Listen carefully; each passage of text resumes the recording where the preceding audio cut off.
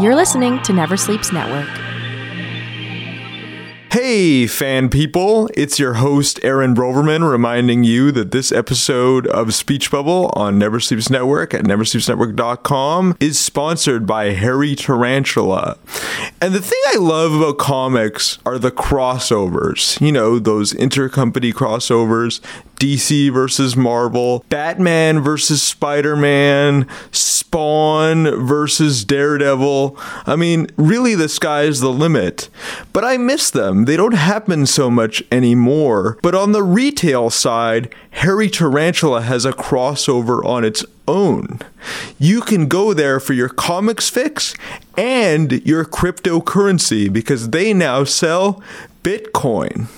So you can get Batman and Bitcoin. It's pretty great, especially when people like City Councillor Norm Kelly are talking about maybe paying your taxes in Toronto, your parking tickets, those sorts of things with Bitcoin. Now, if you don't know what Bitcoin is, it's a decentralized currency.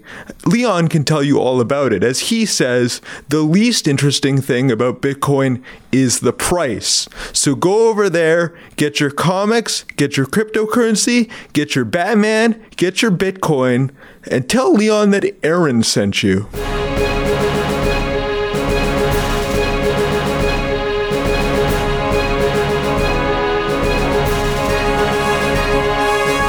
You're listening to Speech Bubble, the podcast that goes one-on-one with Toronto's comic book luminaries.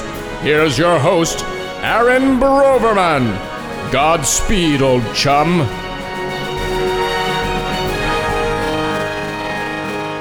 Hey, fan people, it's your host, Aaron Broverman. Welcome to Speech Bubble on Never Sleeps Network at neversleepsnetwork.com or wherever you listen to your podcast. With me today, we have Diana McCallum. Diana is a writer and contributor to The Secret Loves of Geeks, which is a sequel to The Secret Loves of Geek Girls, which we talked about with Hope Nicholson and other contributors that have been on the podcast. Secret Loves of Geeks features Gerard Way, Margaret Atwood, and now Diana McCallum. But Diana first came to our attention through Texts from Superheroes.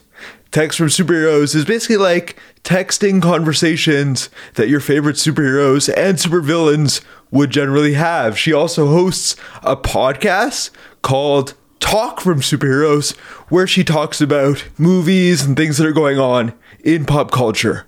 Welcome, Diana. Hi, so happy to be here. It's so nice to have you because you've been a big fan of this podcast. Well, that's why it's nice for me to be here. It shouldn't be why it's nice for you. No, like we love having people that actually listen, come to the podcast. It's awesome.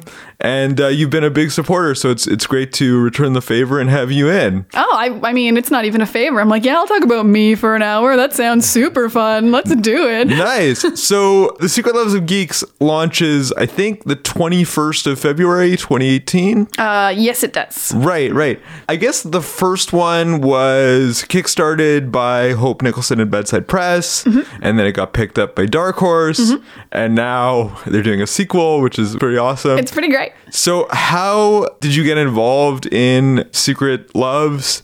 And you were a contributor on the first one, right? Yes, I'm one of only like 3 people, I think, that are in both. So I'm like, I wear a little special cap for that. That's awesome. No, I didn't really do much to get involved. I'm friends with Hope, and I absolutely love her. She's so great, the editor of the first one who put it all together. And she reached out to me, and she was like, for the first one, she just reached out to people she knew and asked if they wanted to contribute anything. And I was a writer, and I was nerdy, and I had love stories. So I wrote her story that was, I think, it wasn't dark, but it wasn't very funny, and I'm a comedy writer. And she wrote me back, and she's like, I really like this, but I wanted a comedy piece. So I actually have 2 stories in the first one. Wow, okay. Because I then wrote a comedy piece for her. And then for this one, I wasn't supposed to be in it at first because she was going to try to do all new people, except for Margaret Atwood, because if you can get Margaret Atwood twice, you're going to get Margaret Atwood twice. Then I think after she got a lot of the submissions in, they were kind of sadder and darker and not as fun. and she didn't really have a lot of fun pieces, so she asked if I'd write another comedy piece for the book, and I was like, yeah, sure, of course. That's so, awesome. Yeah, really just Hope likes me, and that's how I get work, and I love Hope. And you get to be in the same book as Margaret Atwood. I got to meet Margaret Atwood at the launch of the first one. Wow, tell me about that. It was very short. It was very brief. She didn't actually like sit down and do a signing. She just came and got a book and like shook all of our hands who were also in the book. So it was cool. I kind of want to go to a Margaret Atwood signing because there was a brief period of time where she had like this auto pen. I was just about to bring up her auto pen that will sign things for her from afar. Is that what it does? I think so. It's this weird thing where she's like on video and you can like interact with her, and then this sort of robotic machine thing will sign things. She's an oddly high-tech lady. Yeah. It's very cool. And then of course like Gerard Way from My Chemical Romance is in it. I don't know how she gets these people for these books. It's fantastic. So yeah, Margaret Atwood's back. Gerard Way, I think he was a fan of the first one. He retweeted stuff from the first book and he talked about it a bit somewhere. So I don't know how she got him, what she did, but it's super cool, yeah, to see your name in print and you're like, oh, my stories before Gerard Way is in the book. Right, and if you're new to Gerard Way and his whole thing that he's doing, he's sort of out of music a little bit. He's now more known for heading up DC's Young Animal imprint. He's writing Doom Patrol for DC right now, and he's involved in Mother Panic, even though he's not writing it. So big name to get for something like Secret Loves of Geeks. The first one, too, was Secret Loves of Geek Girls, and this is just Secret Loves of Geeks, so they've introduced, I guess, men and male-identified people and LGBTQ people into it. I guess that's good for like the diversity of content. Yeah, for sure. Because the first one was very much, just girls. And like, there's even so much to get there because you want gay girls, you want asexual girls, you want trans women. Like and we got all those people for the first one. But then, we were like, I guess the dudes. But then it's like equally as inclusive now that it's Secret Loves of Geeks. So it's girls and guys of all races, genders, sexualities. It's the most inclusive book you can possibly imagine. I'm so proud to be a part of these books. And two of them on top of that. I know, it's pretty amazing. Tell me a little bit about your story. I mean, the second volume too has like a Becky Cloonan cover, I believe. Yes, it does. My story isn't really a story. I do a lot of listicles because I write for Cracked.com sometimes, and I write list articles for them, funny ones. So mine is the 50 weirdest things that happen in a geek relationship. So it's just a bullet point list of funny things that happen when you're just two nerds in love. Things like at Halloween, it's not what costume you wear. It's like you have to choose out of all the costumes you have. When you have your non-nerdy family over, you have to hide the nerdy things or explain why your pizza cutter looks like the Star Trek Enterprise. Just dumb things like that. It's just a fun bullet point list. Did any of these things happen to you? Not the pizza cutter one. I do want an Enterprise pizza cutter. I think about it all the time. But any of them actually happen? I think a couple of them did. Oh, long walks to catch Pokemon definitely happens. Or it used to. I don't catch Pokemon anymore. Yeah, but neither do I. And we all used to catch a couple of Pokemon. I think so, We've all caught a Pokemon in our day. I know. But somehow it became like passe. It became passe in Canada when it got cold. Let's all be honest about it. Totally. When it was warm, we were all like, yeah, let's catch Pokemon. As soon as there was a snowflake, we're like, Pokemon's done in Canada. Right. I'm sure in California, they still catch all the Pokemon they want. Yeah. That was a couple little things. I wrote it like a year ago now, so I don't even remember a lot of the lists. Publishing takes a while. I totally get that. I'm a writer too, so I understand that. Tell me a little bit about your origin story. Where did you grow up? What was your early life like? I am from a small town called Miramichi in New Brunswick. We're like 17,000 people, so like pretty small, but not too small. My nerdy background it's mostly Batman related. It all starts with Batman, I think because the 90s were so Batman heavy. It was just like the Burton movies and the Schumacher movies were like the only real blockbuster superhero movies in the 90s. And I loved Batman, the animated series. I loved it. But I also equally loved Batman 66. So I had these real dueling loves of Batman. I really liked this like dark and serious Batman, but I also liked this really fun and goofy Batman. So I think my first introduction to superhero-ness, I was like both sides of superhero-ness, which really, I think, helped me get into superhero comedy. Batman 66, I have a lot to thank for doing superhero comedy as a career, because Adam West really was, I think, the first funny superhero, for sure. Yeah, for sure. And like, I love Batman too. I mean, I should note that Diana's wearing a Batman t-shirt right now. It's a pretty good one. It's the Batman 66 logo. It's the best one. It's the great one. They're the greats. Rest in peace, by the way, Adam West. I love you so much. I know. I met Adam West. It was one of the best moments of my life. God. I didn't meet him. I went to their panel when they were here. But actually, I'll tell you a little secret. One of the introductions to this podcast, I think it says like Godspeed or something, and that was inspired by when I met Adam West and I like rode away on my scooter. He was like, Godspeed, Aaron, which is very like superhero-y and Adam Westy. It was very funny. I love it. So yeah, and Batman he is my favorite DC character, but like he wasn't my favorite comic book character like of all time. Like my favorite superhero of all time is probably Miracle Man, but I do really love Batman, and people started to pick up on that. So then they started giving me more Batman stuff. Like I have a Batman 66 cookie jar and stuff. Fun. So I've sort of adopted Batman as my character. Like there's a huge painting of Batman in my house. I have this Batman 66 cookie jar. I have all the like toys, the Mego style toys that Figure City came out with.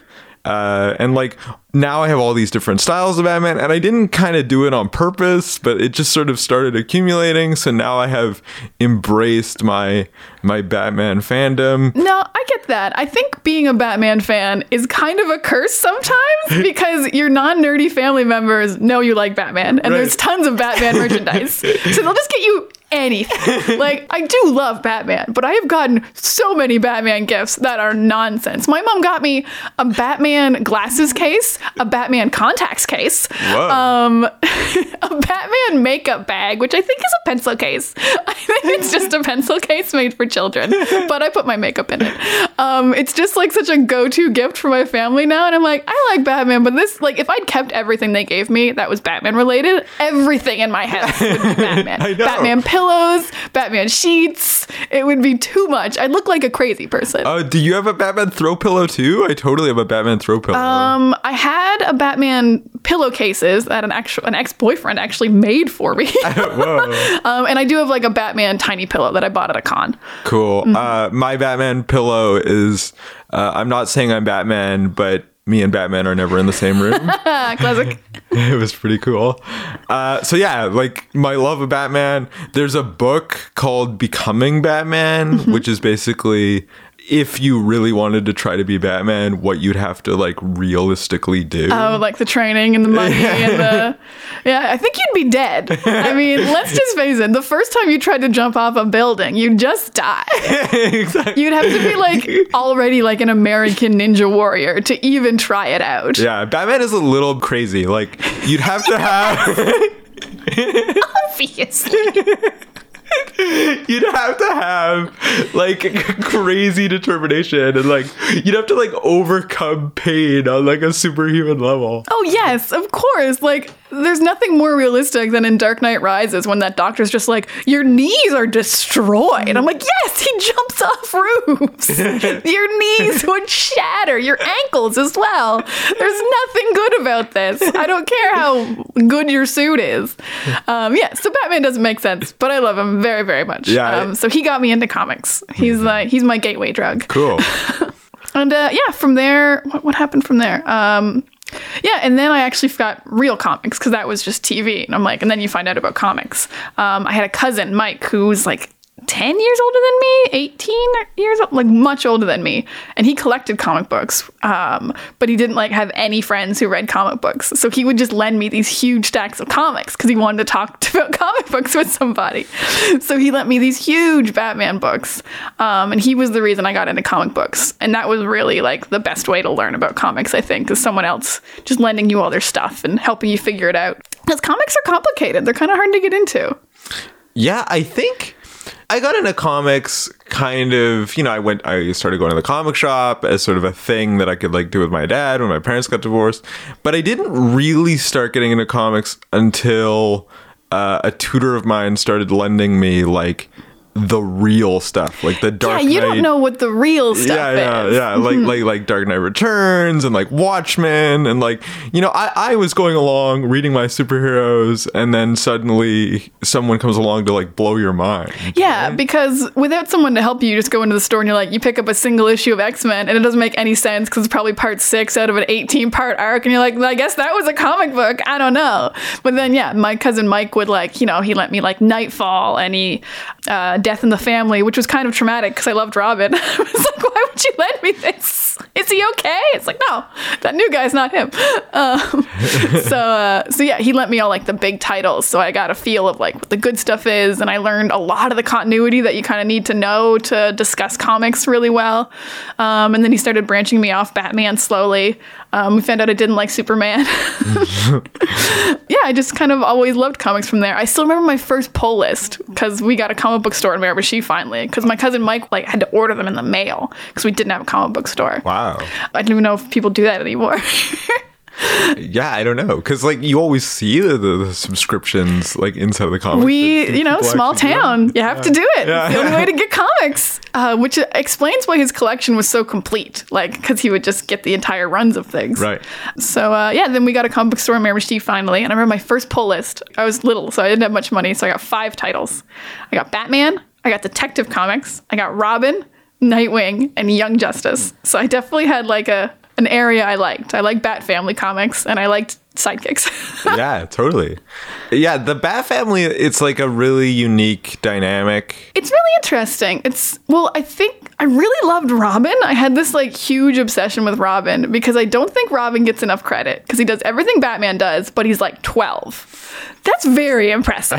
Right. And when you're also 12, you're like, well, that kid's very impressive. Yeah, totally. And he's like a circus performer. Yeah, or he's just, actually, I'm a Tim Drake girl. So like, I really like just like super nerd, works hard at school. I'm like, yeah, that's me. Right. That kid's me. I work very hard for my grades. Yeah. Mm-hmm. Supportive father, sort of in and out. Yeah, for sure. Totally. Trying to just doing his best. Just a kid doing his best. Yeah. I love Robin. Yeah, totally. It's so good.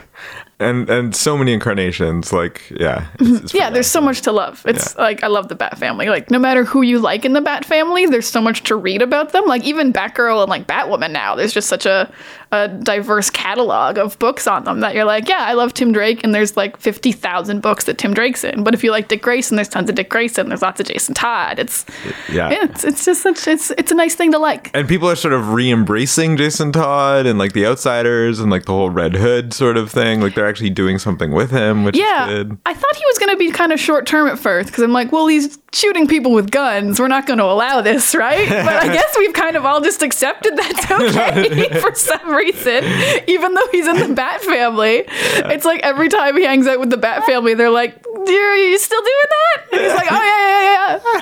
Shoot lots of people. So awesome. What did you think about the switching of the dynamics during the Grant Morrison run where you had like Dick Grayson as Batman and Damian Wayne? What is your Damian Wayne take? I hate Damian so much. This is tender ground you walk upon. I really, really don't like Damian. I think at his best, he does work well with Dick. Because if Dick's Batman, then like Dick's the fun one and Damian's the sad, grumpy one. Right. I think Damian and Bruce is awful. I think like they're just both sad and grumpy jerks. I don't like that dynamic in any way. And Damian's such a brat and I hate him and he hates Tim and I love Tim. So I'm never going to like Damian. I've tried. I've read quite a few stories. I just don't enjoy that kid. Yeah. I gave him quite a shot too. Like I read quite a bit of the Grant Morrison Batman and Robin. I'm like, I think this is the best that he's gonna work, him and Dick. Right. But then when Bruce came back, I was like, oh yeah, I hate this kid again. Yeah, they're kind of morose. Like because Damian's just like a dick, and he's like, there's no reason to save people, and he like not kill, and he's killed people as well. Which I'm like, Robins don't do that. Right. And he's like half supervillain, so sometimes, yeah. I'm told he's lightened up a bit now that he's friends with Superboy, but I don't really really bother to read much with him anymore. But the Super Sons is kind of good because there is sort of a return to the Dick Grayson, Damian Wayne dynamic in the sense that like he doesn't like Superman and Superman doesn't like him. So there's a little bit of like a banter and like a back and forth that you sort of got with the Grant Morrison run of Batman. So that's kind of good. But you're right. Like he's kind of a dour person. Whenever people like Damon, I'm like, you don't get it. You don't like, if he wasn't called Robin, I think I actually wouldn't mind Damian at all. Right. There was this short period where he like changed his name for some reason. I forget what he called himself. Redbird. He called himself Redbird for a bit. And I didn't mind him at all of a sudden because I'm like, Robins are fun and Robins don't kill. But if you don't call yourself Robin, I don't have any problem with you, really. Yeah, like I guess like the sort of badass brat sort of conflicts with like the traditional Robin values. Yeah, you're wearing a bright yellow costume. You can't be a dick. You're dressed like an idiot. You're the joke. You have to be fun about it. Right. Even if like your visor is a little kind of... Yeah, even if you're wearing cool boots that have big laces on them. I don't care. It's still a yellow and green costume. Yeah, exactly. Wow, that's crazy. So how did you take your love of comics and geek stuff and transform it into like comedy writing for comics? And like how did Text for Superheroes begin? That was kind of a long journey. So it actually started... I went to acting school, which I don't do anymore, but it was fun, I guess. And that was in Halifax. And then I moved to Vancouver to do acting, because that's the best city, obviously, to do acting in Canada. But I didn't really know anyone in the city, and I wasn't very busy because I was on EI and I was just doing auditions. So I started pitching comic book store articles to Cracked.com, because I loved Cracked.com. They're a comedy website that I absolutely love. And they would pay for articles. I'm like, well, I know a lot about comic books. I'm kind of funny. And I always wanted to write for them, and now I had a lot of free time, so I wrote a bunch of stuff for them. They loved my stuff. I was really happy, really excited about, worked really hard on it. And then I started writing for other sites, because everything that Cracked didn't want, I would just pitch to like a lower site and be like, maybe this site wants it, maybe this site wants it. So in like a year and a half, I'd started writing for like a lot of nerdy websites about superheroes, like funny articles. I'm like, oh, I'm kind of good at this. This is really fun. And I was really liking it, but I didn't have anything that was like mine. Like I didn't have a blog that I could point to and be like, this is what I make. And I wrote for so many websites that I couldn't like point people at something and be like, this is the thing that I do. Yeah, like in your author bio, you couldn't be like, you can find my stuff at blah, blah, blah. Yeah. The only thing I could do was like, I did have a blog and I would like put a link to everything I wrote on the blog, but like that doesn't look as nice. Like you want to be like, this is my thing that I do. Yeah. So I decided I wanted to do something, and I wanted to do a webcomic, but I can't draw. So I have no artistic ability whatsoever. Yeah, it's really hard. So my first idea was actually for a Twitter account where sidekicks were going to tweet at each other.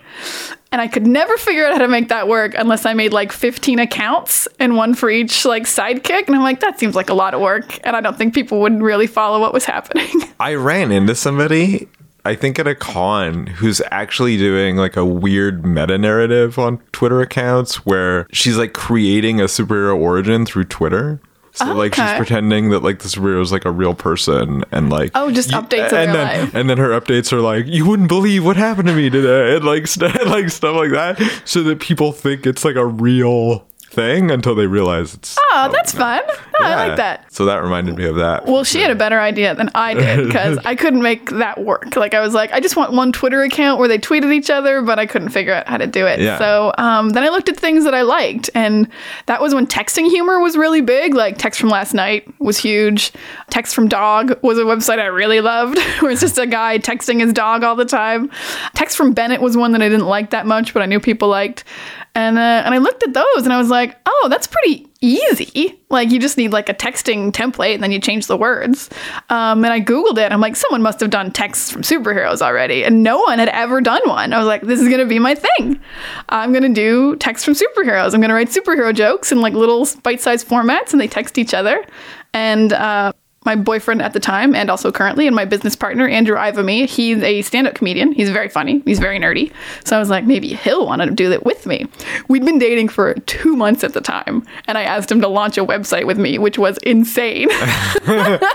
This could have crashed and burned real hard. Obviously, his reaction was good. His reaction was good. He was very much on board. He really liked the idea. He was like, yeah, it's a fun idea. It's easy. You know, we can both really benefit off that. You're writing online, my stand-up comedy, and also it sounds really fun.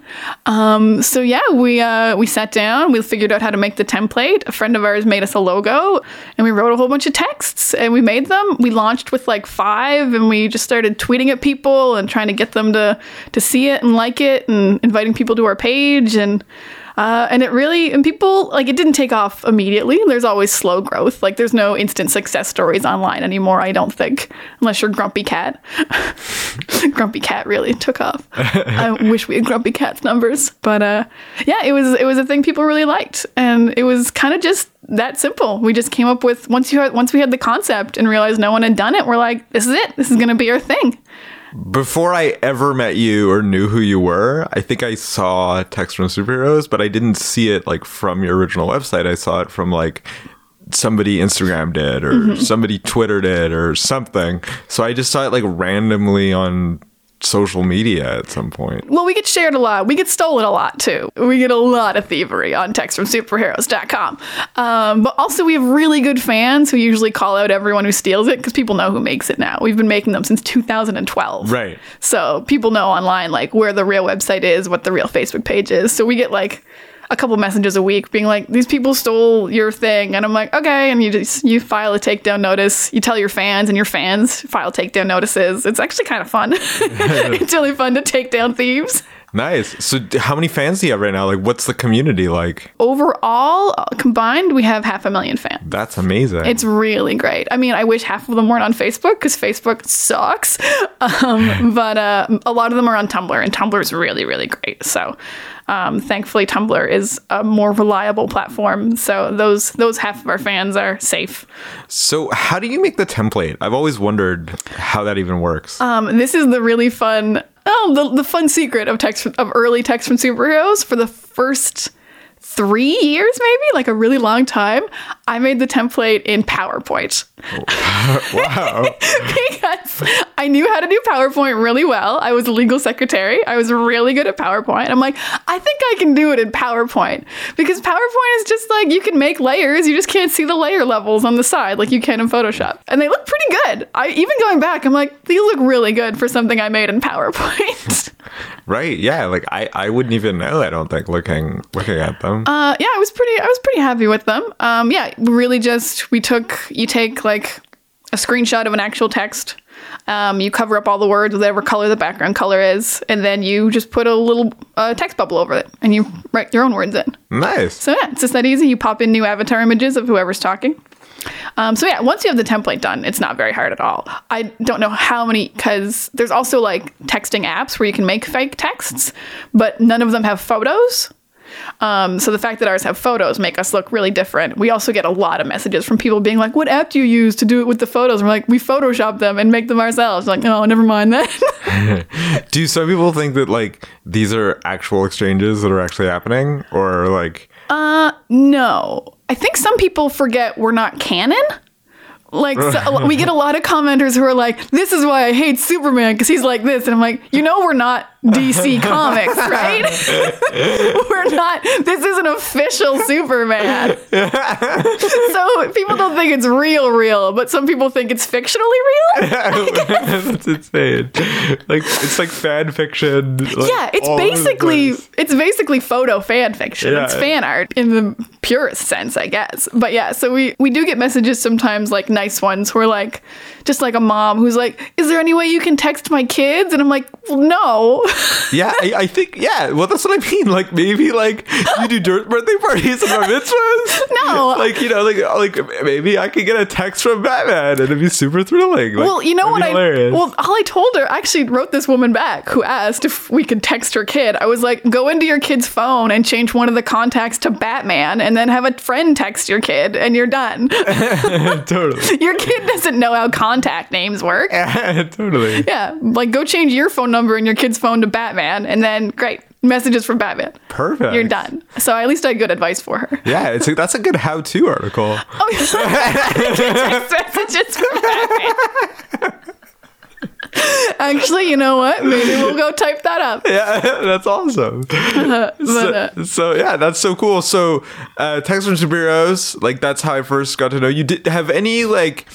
I'm always curious. Has anyone from like the Marvel Cinematic Universe or anyone official retweeted you or shown you any love? Yeah, we've gotten Clark Gregg loves us. Okay. Coulson. I think he gets really excited whenever we do a Coulson one. He retweets almost all of them. So we love Clark Gregg. Who played Iceman in the X-Men movies?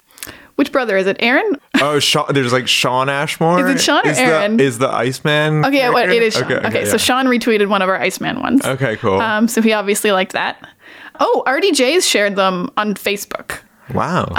But I don't know. I don't think that's really Robert Downey Jr. though. Like that's clearly like his team. Because if you go to Robert Downey Jr.'s Facebook page, you're like, Robert Downey Jr. isn't posting these things. And I have a friend.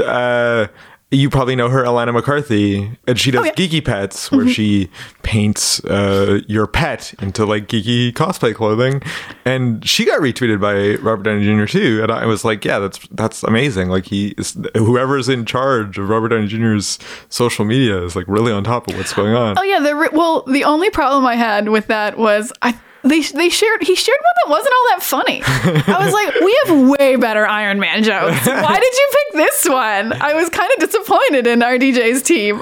So tell me a little bit about joke writing, because I'm a journalist, so I don't I can't write humor. Humor's tough. Humor's tough.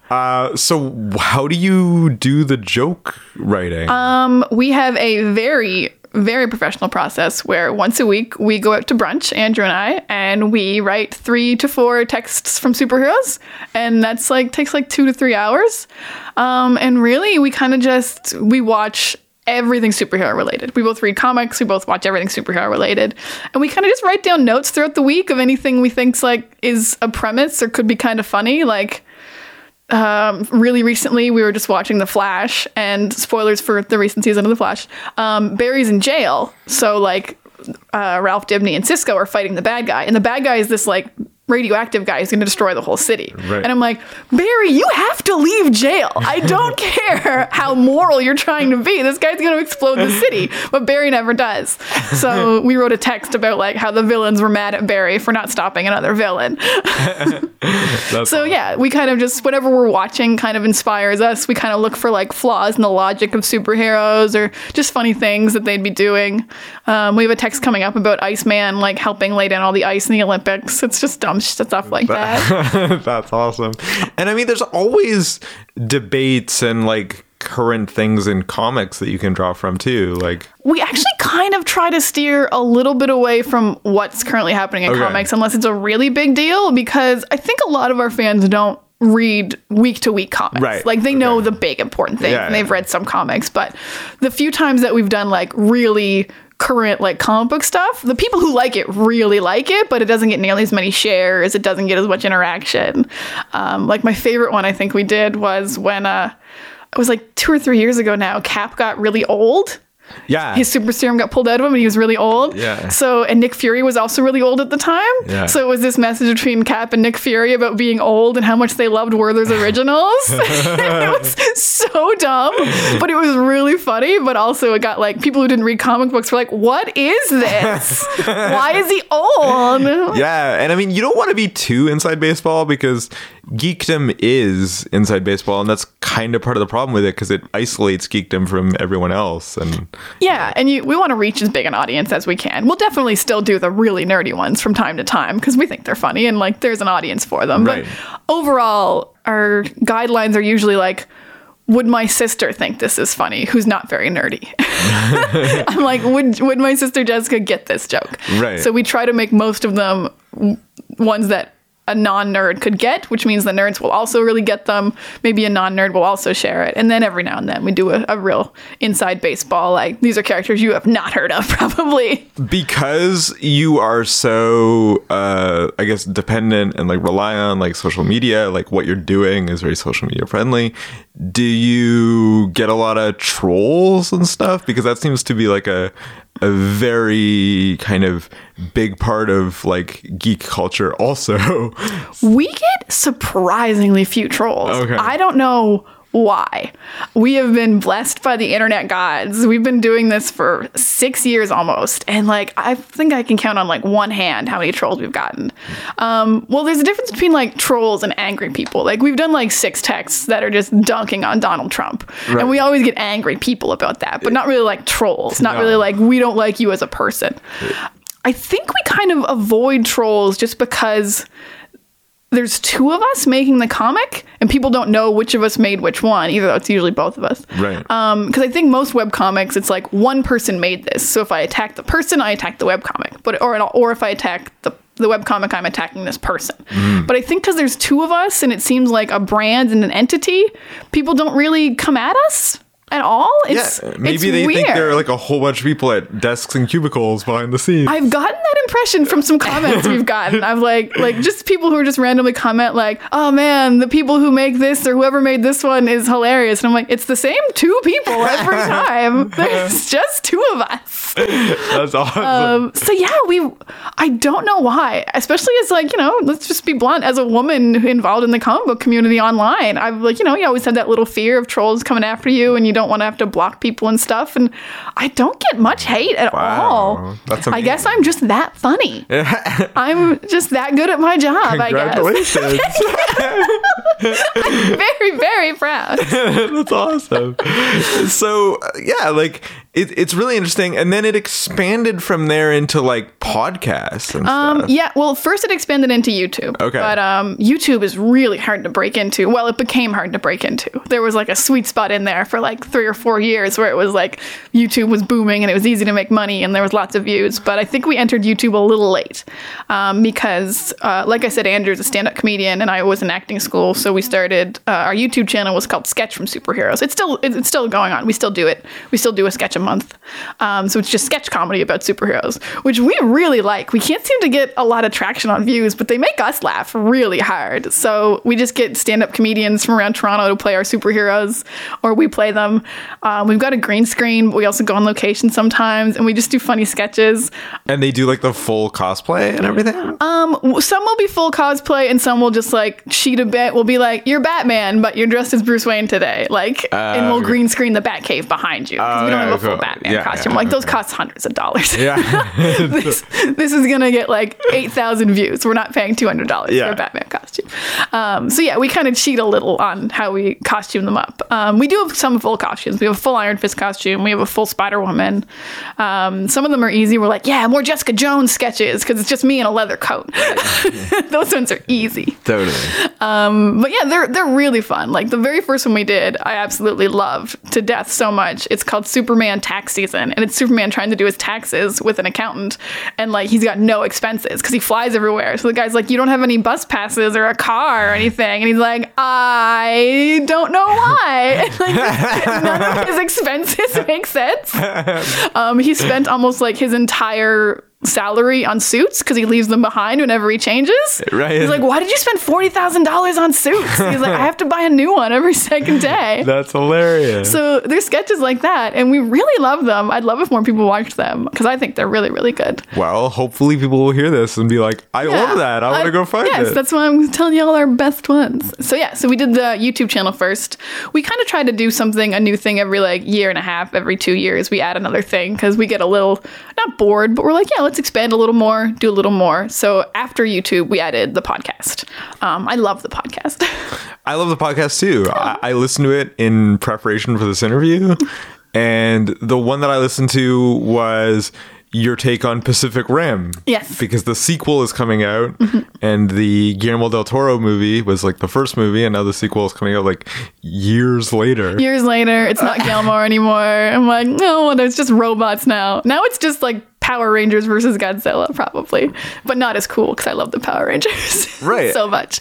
And you guys talk about the original Pacific Rim and just like riff on like what's good, what's not about that kind of thing. Yeah, Talk from Superheroes is we call it Talk from Superheroes because that matches like the brand we've built. Like everything is from superheroes. But I think people think it's like sometimes before they listen, they think it's going to be like a scripted show with superheroes talking to each other. I totally thought that. That's totally fair. And I get that, which is why like whenever we're promoting it, we're like, we're reviewing a movie. Yeah, totally. So yeah, it's Andrew and I reviewing movies or TV shows about superheroes or just anything nerdy.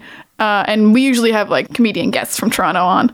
What is it like working with Andrew and being together with Andrew and living with Andrew and doing all the things with Andrew all the time? Like your lives are like super intertwined. Like, well, let me tell you about Andrew. Okay. He's amazing.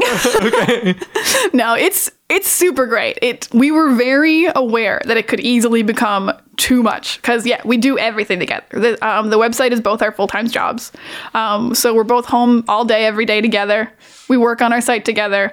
We do very little separately. He does stand-up. I don't do stand-up. And I do writing and he doesn't do writing, like article writing and book writing and stuff. So those are the things that we keep separate. But other than that, we have an office and a podcast studio and a bedroom and a dog. And that's like most of the day, every day. We make it work. It's just about open communication, being like, one of us needs space, one of us doesn't. But mostly it's just fun. Nice. I mean, our job is talking about superheroes. So more often than not, it's like, I'm air quoting, for work, we have to watch The Flash and Black Lightning tonight. I'm like, we would have done that anyway. So it's not really work. That's awesome. And you're totally living the dream. So how do you make money off of something like this? Like, I think people are always like, I want to find that thing. Oh, you gotta stay find. home and make money. We make money. It's like 6 different sources that combine to make enough money. Right. There's no one way to make enough money off one thing. Right. So we have a Patreon. Thank you, patrons, which is absolutely amazing. We have ads on our 2 websites. So just like Google ads. So you visit the website, make like a cent. Yeah. We sell t-shirts. Thank you, tpublic.com. That's awesome. Our t-shirt providers. What else do we do? And we have ads on our podcast. Cool. So those are our main, those are all like those combined make enough to run our business. That's awesome. But it's a very long process. Like we started in 2012. I think we started doing the website full time like a year and a half ago, maybe 2 years ago. And we both still take odd jobs every now and then doing something else. So. Yeah, I mean, you're writing comics and stories and running articles. comics and stories. Every now and then I do like office temp work, but I prefer to write stuff for other people. It's like Secret Loves of Geeks, available February 21st. Yeah, that's awesome. Secret Loves of Geeks, amazing. You've been listening to Speech Bubble. Back after this. This episode of Speech Bubble is sponsored by Harry Tarantula. Go visit them at 6979 Yonge Street for their games nights. They've got Warhammer, they've got Star Wars miniatures, they've got Dungeons and Dragons, and they have board games nights. Go to harryt.com for the schedule and enjoy some serious gaming. Welcome back, and now more Speech Bubble. In terms of, like, you know, getting away from, like, text from superheroes and that sort of thing, when you go to cons or you make appearances or that sort of thing, what is that like for you and stuff? Like, how is the fan community treated you? Like, they sound really amazing and, like, so on board. They are really great. Well, the weird thing about our fans is kind of what I said earlier about trolls is that we have fans of the site, but I would say 95% of our fans don't know who makes Text from Superheroes because we don't post about ourselves all that often. Right. You just go to textfromsuperheroes.com and you read a couple texts and you're like, I don't really care who makes this. It's funny. Yeah. So more of the fans is, when people know who we are, they're very, very nice. They're very enthusiastic. Like, I've read your comic for years. It's so nice. But most of the time I'll meet someone at like Comic Shop Ladies Night or at Fan Expo and they're like, hi, I'm this person. I'm like, oh, I do Text from Superheroes. And they're like, oh my God, I love Text from Superheroes. It's more of like I never thought about who made it kind of thing. But the fans are great. They usually have questions very similar to what you just asked of like, how do you make money off the thing? How do you become a person who writes about superheroes? I'm like, it takes many years and a lot of like little tiny growth over time. Yeah, and you have to be funny. And you have Oh man, that's so important. You have to be funny. I don't even tell people that. That would be really mean, I think. But you're very right. If you're not funny, you're not going to do anything. Exactly. You do have to be funny. That's so... I've never even thought about that. I feel like inside me, I'm like, everyone must be funny, right? And I'm like, no, it's hard. I think everybody thinks they're funny. Ooh, that's a great point. Very fair. Yeah. So that's so good. I also like... There's a lot of like the industry and a lot of effort is aimed at women and girls and comics and the culture, and being part of that, being like part of the, you know, where the energy is kind of going a lot of the time and has been going for years with varying levels of success. How does that feel? I get so excited when new stuff comes out now. Like, ever since Wonder Woman, I think I've just been so jazzed about... I feel like Wonder Woman, like, reinvigorated my love of superheroes. Right. Because I've always loved superheroes. Like, obviously, I've been doing this my whole life. I've loved Batman since I was 10. But, like, you know, eventually, like, you just get into a little bit of a rut. Like, yeah, there's been a lot of movies. They're all the same. And then Wonder Woman just reinvigorated me. I think Force Awakens also reinvigorated me a little. But Star Wars isn't quite superheroes with Rey and everything. But just seeing like powerful women on screen that are not sexualized and telling their own stories, and I'm like, Black Panther's not out yet, but I can't wait to see the Dora Milaje, like just in action and kicking butt. It's just so exciting to be a girl in comic books right now, and I'm like jealous of little girls who are growing up with all these girls that they get to see. Like, they get Wonder Woman, they get the Dora Milaje, they get Captain Marvel, they get Ant-Man and the Wasp, they get the DC Superhero Girls show, which is fantastic, and also those comic books are really cute and really funny, and those action figures of the DC Superhero Girls, I'm obsessed with them. I love them. It's really great being a lady in comic books right now, and like I said, I don't have any trolls either, so there's awesome. Nothing not to love about it right now. I love it. In your, you know, as like a businesswoman who's trafficked in geekdom basically your entire life, do you have to conduct yourself differently, or is like the reaction to you from the male audience different than it would otherwise be? And how do you handle that if that's the case? I don't really know if it's all that different from the male audience. Like almost everyone I interact with on like Twitter and stuff is just like a real nice guy who likes the thing I make. Right. Like, people follow me because they like the things I make for the most part. I don't know why else you would see my Twitter and think to follow me. It's just a bunch of jokes about Batman and whatever's coming out. Like, I made fun of that Venom trailer real bad on Twitter. Yeah, the Venom trailer. I'm gonna later in this interview, I want to get your take on a bunch of stuff that's just come out. Oh, great. Sure. I can't wait. But yeah, I think everyone, girls and guys both who follow me, are just really kind. They just like to see my dumb jokes, and they're not... They don't. I don't feel like they treat me any differently. Like, when I look at how they tweeted Andrew, I'm like, no, those are about the same. Yeah. A lot of people tweeted Andrew and I together as well. Like, they'll tweet at both of us and they'll be like, what do you guys think about this new trailer? So I'm like, oh, yeah, that's equality right there. Yeah, they can't wait to see like your take on stuff. That's awesome. It's really nice. It's very refreshing. And like entering comic shops and like those sorts of things, you've never really had a problem with that? I've never had a problem. I totally believe that other people do, and I know it happens all the time. Right. But I'm also one of those people who doesn't want to be helped when I enter a store. You know how like some people enter a store and they want to be helped? I enter a store and I'm like, please don't ask me if you need help. I don't want any help. So I don't think if anyone ever has been mean to me in a comic book store, I've never noticed. Right. Or like ignored me in a comic book store, I haven't noticed, because also I wouldn't care. I'd just be like, whatever. I like what I like. Go away. That's awesome. I did realize because there is a thing like geek creding that like some nerds will do. Where they like test you. They test you, and I was actually at the very first Secret Loves of Geek Girls panel, and someone asked. There was like 10 of us, and someone asked about geek creding, and I didn't think I'd ever been geek creded. And then all these girls told these stories about being geek creded, and I was like, oh, I have been geek creded, but I thought they were just making conversation. Right.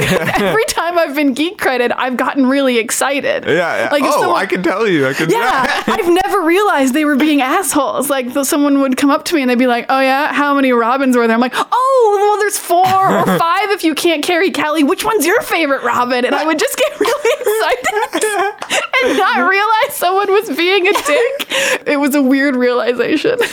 Because you're in media, there's also a tendency for like men to interrupt women a lot or interject or I guess like have their opinion sort of spotlighted more, and it's not always conscious, you know, but does that ever happen to you as well? I don't find I'm so much interrupted or explained to. I think I'm considered pretty much an expert on what I discuss now. I run a website about superheroes. I think more often it's just like there's an imbalance of numbers. Like right. I've been on many panels where I'm the only girl. And then it's like all these guys. So obviously, no one interrupts me, which is very nice. They listen to my thoughts, but also like, you know, there's only 25% of a female voice on this panel because there's only one girl. Right. So I don't really feel like I personally get explained too much. But then again, most of my verbal interactions are with Andrew, and he is very respectful and he values my opinion, and I interrupt him a bunch if he interrupts me. So we're both pretty good about it. I don't really go into that much, but it definitely happens. I can't think of an example right now. But. Sometimes you guys have guests on your podcast. Who's your favorite guest to interview? And like sometimes they're people you know, and other times they're... Well, when we have guests on, they're not so much interviewing. They're just reviewing the movie with us. They're just discussing with you. We've interviewed like actual celebrities a couple times whenever we just get a chance to talk to them. I interviewed Stephen Amell, and it was real embarrassing. Tell me. It was for Ninja Turtles 2, so he was doing the premiere here in Toronto, and I interviewed him, and it was just me because it was like a one-on-one on the red carpet. He wasn't in our studio or anything, and so he was playing Casey Jones, and I was like a little bit nervous and a little bit flustered. I'd never met Stephen Amell before, and he came over and he was like, and we were talking about, and I was like, okay, so in the trailer you're using like the hockey stick and stuff. Are you going to get more of like the Casey Jones weapons? Are you going to get like the croquet bat? And he's like, yeah, I want to get golf clubs and stuff. And I'm like, or you can get like a Jedi stick. I forgot the word lightsaber so hard. I said Jedi stick to Stephen Amell. And he very sweetly just went with it. He did not correct me. He was like, yeah, like a Jedi. And the rest of the interview was just fine. But after I was done, I was like, Jedi stick? What the heck is a Jedi stick? Oh, man. But in terms of one-on-one guests, I absolutely love Jocelyn Getty, who we had on as a guest twice. And then she actually has a podcast on our network now because we love her so much. It's called I Hate It, But I Love It. She's a sketch performer and she is a television writer. And she also is on our network now on I Hate It, But I Love It. She's so funny. She's so incredible. And our other best guest is probably Luke Gordon Field. He's very, very funny. He's the creator of the Beaverton. Oh, cool. He's a good friend of ours, and he's so funny, which is why the Beaverton's so funny. We're really lucky every time we have him on. He's been on like 4 times. He also plays Bruce Wayne in all our sketches. Nice. So we really love having Luke on. He's very, very funny. He really likes to just rip apart bad movies. It's really good. It's almost upsetting when we have a good movie, because ripping apart the bad movies is really great. Yeah, is that what I Hate It, But I Love It is? Like bad movies that you love, or? I Hate It, But I Love It is movies. I'm not on that podcast. No. We just produce it. But yeah. I Hate It, But I Love It is it's movies that like they love in certain ways, but also hate in certain ways. I think the best example is like, it's usually things that they loved as a kid, and then when you rewatch as an adult, you're like, oh no. So like Breakfast Club and Love Actually, and you're like, you watch Love Actually as an adult, and you're like, oh, the women in this movie are treated awfully. Yeah. Oh no. Yeah, especially now, like in the time we're living in right now. Yeah. So it's really like a very funny podcast where they just kind of analyze movies that like they can't explain why they love them sometimes, but they should hate them, or they just straight up hate them now, but they used to love them. It's a real fun show. Nice. And in terms of the guy who created the Beaverton, I mean, it's a pretty good perk to look like Bruce Wayne on a regular basis. It's pretty great. Well, he looks like him. He's like a tall guy. He's got a deep voice. It works out very nicely. He's a little bit too blonde, but we forgive. That's awesome. Cool. So since you're so good at like reviewing like movies and stuff like that, there's so many trailers that have come out. There's so many trailers, and like half of them came out in the Super Bowl, and half of them were like, we don't need you, Super Bowl. People are going to watch it no matter what. I feel like the Super Bowl does nothing to add to how many people watch your trailer. Well, and the Super Bowl got like the lowest ratings it's ever gotten. Well, that was like Justin Timberlake's fault. Totally. I mean, and like Black Panther's coming out. Oh like my there's God, I so can't much wait for stuff Black happening. So I mean, what has you really jazzed, and what can you sort of like say like I could care less about this? I don't know why they think we care about this sort of thing. I'm super jazzed for Black Panther. I'm super jazzed for Infinity War. Oddly jazzed for Mission Impossible. Those movies have been really great lately. I know that's not like a nerdy property all that much, but well, I want to see the mustache that everyone's you got. Well, I mean, it's in the trailer. It's the Justice League ruining mustache is in that trailer, and you're like, there it is. That ruined your face. In terms of just like things I don't care about, I really care about so little that DC is making anymore, except for like Wonder Woman sequels. Like every single property they have is just in such dire straits. Like the Flash movie was supposed to come out this year, I think. Right. It's now been pushed back to 2020. It's only just gotten a director. Poor Ezra Miller. And like, I just feel like DC, almost every single movie is rushed. Like the fact that Flashpoint is supposed to be like the Flashpoint Paradox story. I'm like, it's the first Flash movie. I know. That's like the 5th Flash movie. You can't go change the status quo when there's no status quo yet. Preach. Yeah, it's like opening with Batman v Superman like they did. It's like these characters have never met. It's not exciting that they're fighting. And the fact that they're just using it to try to correct their mistakes and like reboot the universe. Mm-hmm. And like they don't even really care about the story. They just need a vehicle to like change Ben Affleck into Jake Gyllenhaal. Hopefully. Fingers crossed. And Jared Leto will change into somebody else, maybe Joaquin Phoenix, I hear. Yeah, exactly.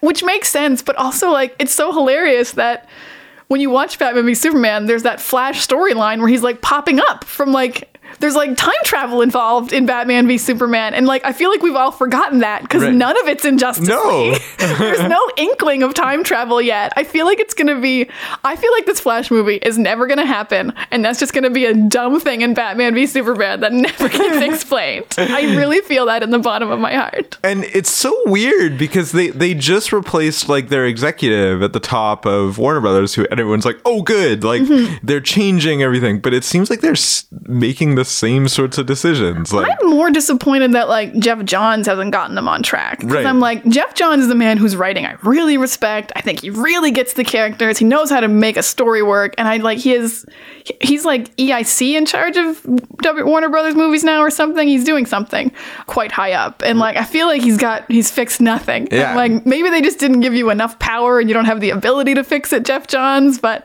I really thought they were going to get back on track when he was like put in charge of putting things in order. It seems like Warner Brothers is more like, we're a movie studio. Like, we'll sort of listen to you comic book people, but like, we know how to do movies. We know how to do we know how to put an actor in front of a camera and turn it on. That's what we do here at Warner Brothers. Yeah, exactly. But I think the exciting thing is, I think what's exciting in movies right now is like the marginalized voices, because like I think that's why they're the better movies these days, because like the people making Wonder Woman were so passionate about it because it's the first female-led superhero movie. Well, the first huge budget one. Sorry, Elektra and Catwoman.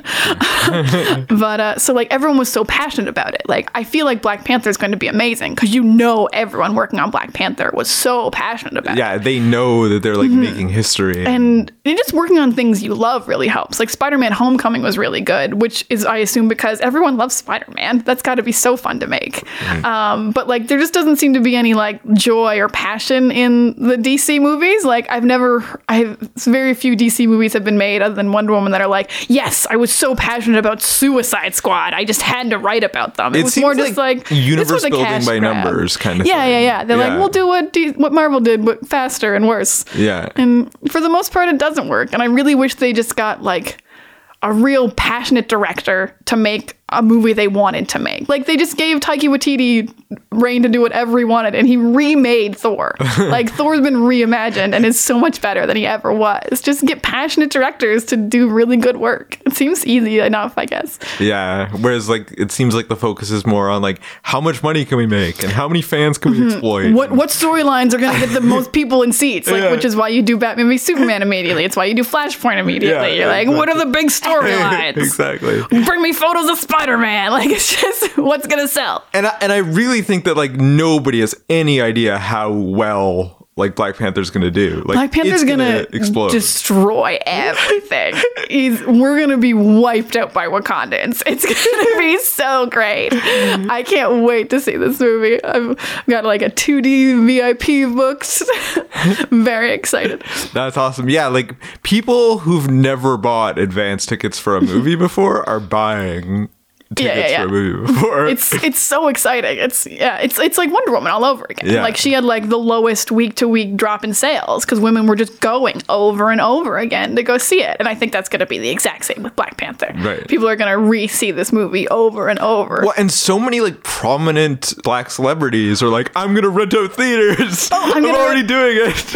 Well, like renting out theaters, but also just like even in the movie. Like, Right. I was looking down the cast list and like, you know, there's like the main people, but when you get a little farther, I'm like, Daniel Kaluuya is in this? Yeah. From Get Out? When did he get involved? Exactly. Sterling K. Brown from This Is Us? Like, Emmy-winning Sterling K. It's Brown? like everyone. It's all Everyone. the wattage in the Black community of Yes. acting It's in just- one movie. And I'm so happy for them. And like, Ryan J. Coogler is fantastic. Like, Creed was amazing. Amazing. That was a really, really great movie. And Michael B. Jordan is going to like, I feel bad. I think he's going to blow Chadwick Boseman like right out of the water. But what can you do? I mean, yeah, I've been hearing so much about this villain and like that's And I love a always been good villain. Yeah, That's so important.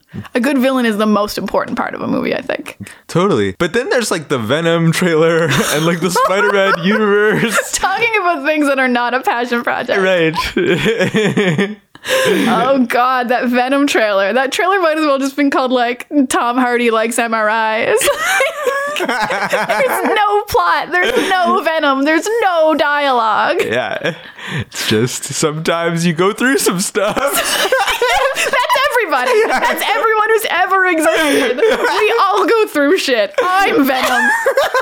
This is like being Negan in The Walking Dead. We're all Venom. Yeah, exactly. We've all been in an MRI machine. We've all had shots of our friends in hallways. Yeah, that trailer was nothing. And like, I see why they didn't pay for a Super Bowl ad, but I also don't see why they didn't wait to put out a trailer with some more stuff in it. Yeah, especially when like things like Carnage and like Tom Holland are rumored to be in the movie. Like, put us at ease, people. Give me something to look forward to. Yeah, exactly. Yeah, because like I don't even think there's like a plot synopsis out for the movie. I'm pretty sure. Like, who does Venom fight? He's a bad guy. Like, yeah, you would have to have Carnage, like you said, to like make him a good guy. Yeah. Or Spider-Man shows up and he fights Spider-Man, but then Spider-Man's not the good guy. I don't even know. Right. I don't even know. Right. And like, based on like just the inkling that like Tom Holland might be in this movie, people are like, oh, Infinity War is gonna be half Secret Wars now. They're gonna put the black costume in it and whatever. Like, people are just running with a rumor like so much. All right, Infinity War, we already have him in Iron Spider costume. Right. We don't need black suit as well. Yeah. Come on, guys. Yeah. I feel like Tom Holland would only show up in Venom. This is like what I want. I want him to show up for just like half a second, and then the Venom symbiote's like, ooh, spider. And then that's why there's a spider on his chest, because he thought it looked nice, and they don't even interact. Because there's no other reason for him to have a spider on his chest if Spider-Man's not around. It's so weird. Like, the hardest challenge of the Venom movie is trying to explain why Venom comes first. Like, why it's like a Venom movie and like why he exists and it's not as like an offshoot of something that happened to Spider-Man. Yeah, you can't just have Venom on his own. Although I guess if you just if the Venom symbiote just finds Eddie Brock before it finds Spider-Man, that's just a thing. If you're a really talented writer and like a really talented director, you could probably explain it in a way that I'd be like, oh, that's a new innovative take. But like, you really have to. You really have to. And it's the kind of story that seems like it would exist in like a big universe. Right. Like if if Venom was like part of like the Avengers universe. I'm not sure if it is. Maybe it is because Spider-Man is. Yeah, like who knows? So confusing. Then I would believe that Eddie Brock could just become Venom and you don't have to involve Spider-Man. But it's just this like standalone story with no one else involved. I'm like, I don't know how you're gonna do this. Yeah. And your trailer didn't fill me with a lot of faith. Yeah, and it's fine if it's like completely different as long as it's like really, really good. But Yeah, you can be different but good is great. Yeah. I love different but good. Yeah. I don't want the same. Like, I definitely don't want Spider-Man 3 again. Right. That's Totally. not what I want. Totally. What about the Jessica Jones second season trailer? Did you see that one? I think I did. They don't show a lot of what the season's about. Like, I don't even know who she's fighting because Purple Man's in the trailer, but he's not alive. I think he's just in her head. Hand, I think, is in No, you see David Tennant's face. Oh, okay. Or maybe that was just in like a promotional still that I saw. Maybe. But he's like, David Tennant was on set at least. Right. Yeah, he's gonna be in it. We know that. Mm-hmm. It seems like it's gonna be like as like a flashback or like a part of That her would make psyche or something like that. I think they're doing, at least there's like an inkling that they're just going over her origin, like what happened to her parents, that kind of thing. Because we got to get down to the nitty gritty because like the same people who made her made Daredevil and made Luke Cage. Yeah, and there's definitely allusions to that. I think there's a suggestion that Hellcat is actually going to become like her sidekick or something. That'd be nice. So that's cool. Like, I really loved the first season of Jessica Jones. I thought it was like my favorite next to Daredevil. Dare I say, like, probably a little bit better for me than Daredevil, just because of the ground that they were treading. I mean, what did you think? I really liked Jessica Jones. I don't know if I like her more than Daredevil. I think the middle of her season slumped a little, but like her story was so intense and it was so well told, and and again, like it's very important to have for this show, like you have a female showrunner, so the story's told in a good way, and that was so important, and it made it such a good story. And like Jessica was so badass, but she was so flawed, and like everyone in the show was badass but flawed, which I really liked. But then again, I'm like, oh, those Daredevil fight scenes though. Like Jessica doesn't have those Daredevil fight scenes, man. Yeah. Hallway fight for Jessica Jones. Yeah, she resists the superhero fight scene. Yes, she's very much against it. Although her fight with Luke when she shot him was good. Yeah. I think both shows are really great. I don't know if one needs to be better than the other. The second half of Luke Cage I also really enjoyed. I didn't like the first half very much. Iron Fist was such a train wreck. Yeah, Iron Fist. But I think season 2 of Jessica is going to be really good as long as they just keep being true to Jessica. It's awesome. And I hope, because it was really clear in the Defenders that they didn't really know what to do with her. I mean, I'm not sure if they knew what to do with anyone in the Defenders. Yeah. That wasn't a great show either. That's true. I really wanted to love the Defenders. It felt like the only person they knew what to do with in the Defenders was Iron Fist, who's the worst one of them. Like, they were like, no, he has to open up the portal thing, and so he's got a very clear journey, and everyone else is just there? Question mark? Totally. So, yeah, I feel like none of them really had an arc in the Defenders. Yeah, so it'll be good to see her with like her original creative team and stuff like that. No, I'm really excited. It's such an embarrassment of riches, and every time I think they're gonna end it, like it just keeps going. We live in the best time to be a superhero nerd of all time. Like, I think for like 5 years I've been waiting for the bubble to burst. I'm like, well, no, they can't keep this up. They're not just gonna keep adding shows and movies and everything else, and there's too much to take in. I don't even watch all the nerd shows anymore. There's too many. Yeah. Which is weird because it's my job to watch all the nerd shows, and I can't. Which ones do you skip? We don't watch Gotham anymore, which I didn't even really dislike, but like we just kind of just dropped off of it. I didn't mind The Gifted, but we didn't really like feel compelled to keep watching it. So Gotham, Gifted, I guess everything on Fox.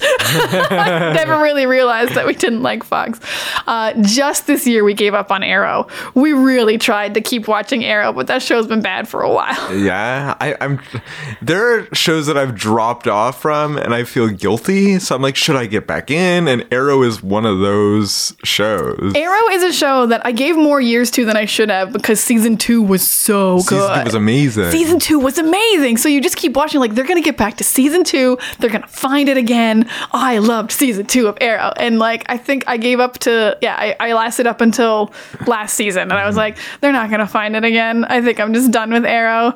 And so we dropped Arrow. And I think I watch everything else. I watch Supergirl. I watch Flash. I watch Black Lightning. I watch Legends. So I will watch Arrow when there's like the 4-way crossovers and stuff. Because they like you have to watch all the shows to get the whole crossover. Totally. Like, what do you think of the whole Berlanti? I love the Berlanti verse. The Flash is having its best season it's ever had. Which is shocking because I've always liked the Flash, but I think this is the first season that I've been loving the Flash. This is a great season, which doesn't usually happen in a show's 4th season. Like they like find themselves and like the Flash realized it was a comedy this year. Yeah, no, and I love the villain. The villain is amazing. Yes, it's not a speedster. Thank God. Oh my God. Totally. But it's been so funny and fresh this season. Just like not a speedster. Ralph Dibny's really funny. All the dynamics really work. Iris finally feels like part of the team. It's not dour and he's not like just sad about his parents all the time because he was kind of like Batman for a while. He was kind of like, my parents are dead. Yeah. And he's not time traveling and changing, making complicated storylines. It's just straight up. There aren't multiple versions of Harry and like, crazy people. So yeah, it's just a fun, straightforward superhero show. Yeah, totally. It's really found its stride this season. I'm really happy with it. And Supergirl with like the Legion of Superheroes, like I've never thought I'd see the day that would ever happen. Supergirl went insane when it moved to the CW because Supergirl on CBS was like, it's just Supergirl. She's the only hero. The second they moved to the CW, they were like, the planet's full of aliens. Like literally the first episode. There's a bar where all the aliens go and there's aliens everywhere. I'm like, okay, that's weird. So then the Legion shows up. I'm like, sure, the Legion's here. They came through a time portal. They've been on Earth for 4,000 years. Whatever. Yeah. It's a pretty tiny Legion. Like, it's just 3 of them. Let's be real here. But there could be more at any time. There are pods on the ship. We haven't told us there's not more of them. There's more pods on that ship. Exactly. And I can't believe how gritty Black Lightning is. Black Lightning is so good. Black Lightning is Daredevil meets Luke Cage. Yeah. Like, it feels like a Marvel Netflix show. Right. It doesn't feel like a CW no, show. Not at all. But like in a good way. The only thing that makes it feel like a CW show is that costume. I know. I'm so glad you don't like the costume. Those lightning bolts are so big and they're so plasticky. I know. Why is there not like a cool sheen on them? Or why are like get some tinier lights in there? Yeah, I don't love the costume, but I like everything else about that show. It's so awesome. But my favorite scene had to be when they're like, Black Lightning's back. I wonder where he is. And he's like on the roof of like this 2-story hotel. And he's bright blue and all lights they have to do is like look up and they would see him. It was so awesome. My favorite scene on Black Lightning was when he went to go beat up Lala and the doorman was like, Black Lightning! Lala's in the penthouse and the doorman just rats out Lala. It was the funniest thing. And I love just the idea of like the community is behind Black Lightning. Right. Like it was a funny scene, but it was also a nice themed moment of like, yes, the community wants Black Lightning to clean up these streets. Yeah. It's a great show. And just like how like brutal you don't expect it to be and how shocking, like he just shot that girl point blank and like, you know. That was incredibly shocking. And even like when he fights people, like when he punches someone in the face, there's blood spatter and their like teeth come out. And I'm like, I've never seen that happen when Arrow punches somebody. And like Arrow's a pretty dark show. Yeah. Like he puts arrows in people. Yeah, no, I thought Arrow was a dark show, and then I saw Black Lightning. I agree, 100% agree. Yeah, I thought Arrow was dark, but I guess Arrow was just shadowy. And then Black Lightning is actually like, no, people die, and there's blood, and there's like very brutal sounds during fight scenes. Yeah, and I'm dealing with like trying to get back with my wife, and like, and my kids are going through a lot of stuff. yeah, it's crazy. It's definitely a wealth of riches. And I'm really one thing that is coming back that I'm excited about. I forgot to mention The Tick is coming back this month. Oh, The Tick! That show's amazing. That was the greatest first season I've ever seen. Oh, it was so good. Like no one talked about this show, and it was so good. It wasn't like any Tick that's ever happened before, but it was still so good. Like it wasn't quite the cartoon, it wasn't quite the first live action show, but it was just this weird. It was this crazy mix of like heroes actually, like people actually becoming heroes and making a difference. And the voice that he did, like the way that he found the way the Tick is supposed to be, and the personality was like so good. It was so good because when they first cast Peter Sienkiewicz, Sarah Finowitz, I think. I left out a lot of consonants, huh? I think.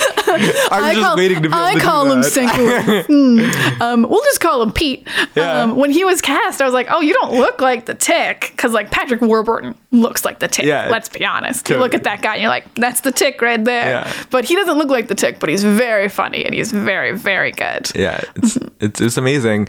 And the fact that, like, Amazon has sort of doubled down on superheroes too, like everyone else has. They're putting in, like, The Boys and a bunch of, like... Oh, are they making The Boys? I hadn't heard Apparently, about that. yeah. Oh, I don't really want to see The Boys. That's a very I don't know- dark story. Yeah, I don't know how they're gonna do it, but, like... We'll figure. I mean, but yeah, and, like, what else are they making other than that? It's like The Boys, and then there's, like...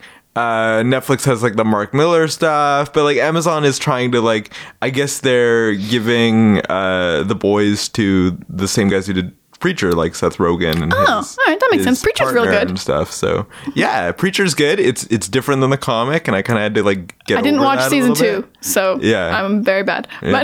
But I liked season 1. Yeah, totally.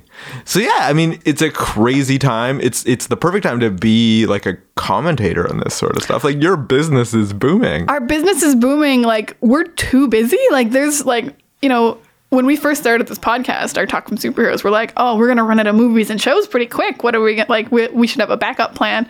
And it's literally every month we're like, okay, so we can't cover this movie and we can't cover this show because our schedule's too full. Like, we just have too much to cover. We've never covered Gotham. We've never covered The Gifted just because, like, we didn't have time. We don't have time to cover The Tick season 2, even though we love that show. There's too many movies coming out. Yeah, So yeah, it's insane. we're rich in superhero stuff. Do you think the Disney Fox merger, if it goes through, is going to, like, reduce the amount of movies every year that we're going to see?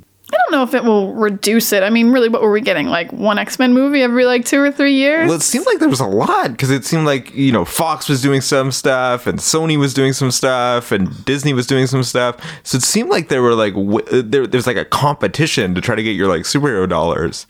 But I feel like if Disney absorbs all this, like, they're gonna want to space it out a little more. I don't know. They're not big on, like, they're making so many Star Wars things that I don't think they're really gonna worry about having, like, they obviously like to just make content. Yeah, do you think that, like, the Star Wars thing, like, they're in danger of, like, saturating it too much? They are making a lot. Like, when they just announced that Rian Johnson was getting his own trilogy, I was like, okay, that might be a lot of superhero stuff. But now they're giving the Game of Thrones guys a trilogy too. And I'm like, that's a lot of Star Wars stuff for a thing that up until, like, 4 years ago, there was only 6 movies. I think they're really That's gonna, a like, real, like, triple, quadruple down of content. yeah, I think they're really testing our threshold. Like, how much you love this? How much can you take? Yeah. Yeah. And they're just shoving it down our throats. Like, we hear you like Star Wars. You like these Star Wars? And I'm like, well, not all of them. Exactly. But yeah, I'm not too worried about the merger. I don't know if much will happen.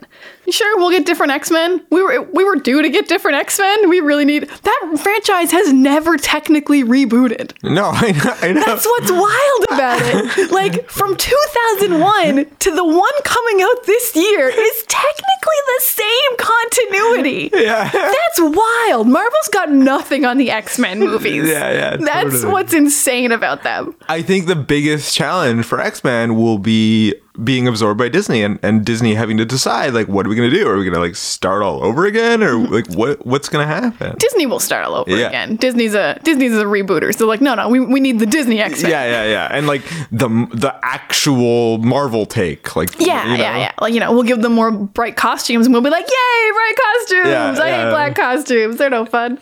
Right. And yeah, I think they'll totally recast. I think it's a good time for it. Like, everyone who's playing a character now has been playing a character for, like, 3 or 4 movies.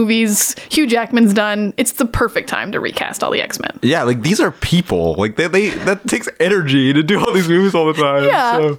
And I think everyone else doing them is, like, pretty much done. I was actually really amazed that, like, Fassbender and Jennifer Lawrence and all them came back for this one. I was like, I was pretty sure you guys were done with Apocalypse. I thought you were all out of this franchise, but I guess they like that money. Yeah, it's crazy. What else do you have going on? Like, what's your next thing? I mean, obviously, you're going to continue to do From Superheroes, and that brand's happening. But are you going to be contributing to any more anthologies? Are you writing any more comics? Like, what's going on? We're doing what we do and keep doing what we do, obviously, which is like a full-time job in itself. Right. Actually, the next thing I'm working on, I got a Toronto Arts Council grant to finally finish my fiction novel, which is not related to superheroes at all. I mean, it's a fantasy book, so there's magic. Right. So that's the next thing I personally want to do. It's not like out or anything. It's just my next personal project that I'm working on. It's done and being edited. Wow. But it's not like out to a publisher or bought or anything. Can you tell us anything about it, or is it a little secret? No, it's not that much of a secret. Okay. It's called The Mark of the King. It's about these two countries that are next to each other, and they one country has magic and one country doesn't. But the way magic works is it's kind of more like X-Men abilities. You're born with magical abilities. You can't like learn magic and you can't unlearn magic. It's like, well, you either have it or you don't. So you're born with like ice powers, or you're born with telekinesis, or just like no magic at all. So it's just about these two countries, and then there's a prince who should be very powerful, and he has no powers. He's like, well, screw this, I'm going to the non-magic country if I don't have any powers. And they're like, you have to come back. I actually described this plot to my sister, and she's like, it kind of sounds like The Lion King. And I was like, I hate you, because it does. Yeah, a little bit. A prince who runs away and comes back. I'm like, there's no magic in The Lion King. Yeah, okay. yeah. And there's political stuff. Totally. But yes, I hope it'll be a fun book that people will like, and I hope I eventually actually get it done. Nice. And are you going on a bit of a press tour and like launches for Secret Loves? We're doing a Secret Loves launch here in Toronto on February 21st at 6 p.m. at the TCAF store. Nice. So if you want to get a copy, you can get a copy. You can get it signed by me and two of my contributors, JP LaRock and Sadia Muzaffar will also be there. That's awesome. TCAF store, also known as Page and Panel. Oh yes, sorry, I did TCAF store. It's okay. It's okay. You guys know where it is if you know where it is. It's at Young and Bloor. It's in the reference library. Yeah, it's in the reference library. That's key. It's not a separate. Don't go looking for a separate thing. It's in the reference library. Well, you can get to it from the street, but you can also get to it from the library, which is nice. It's a nice double down. It's a great little store. I love that store. I just love the phenomena of people still being like, I went to the library and there's comics. But I had to pay for them.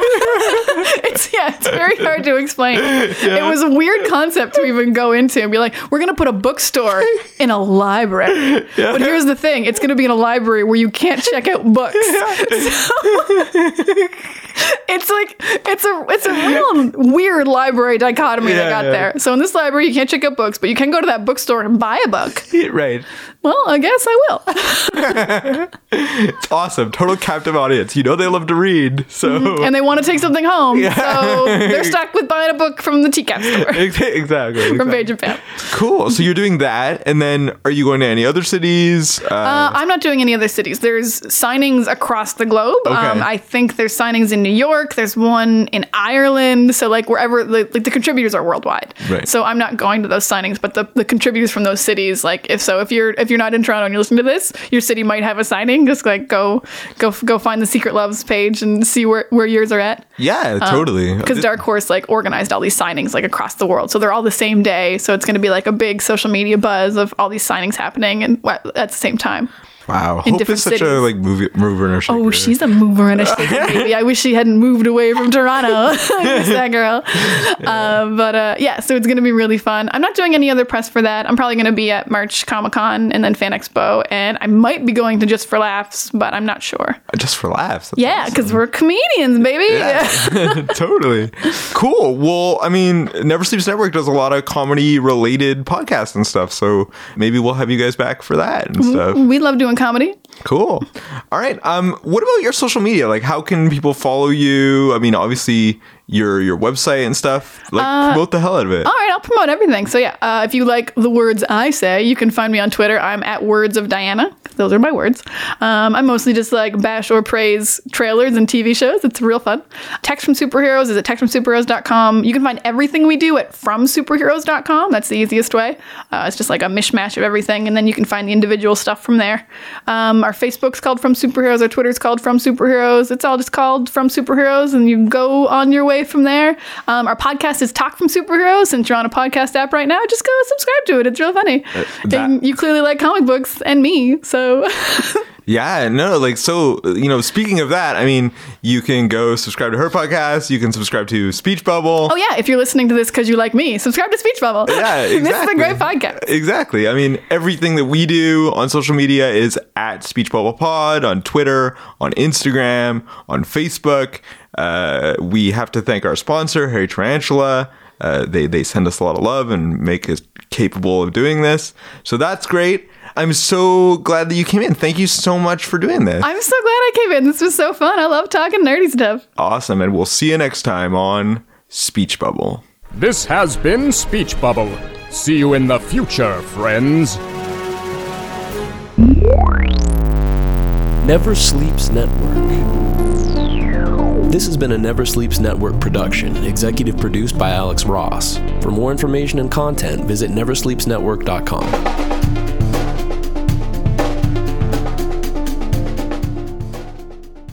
Hey again, fanboys and fangirls.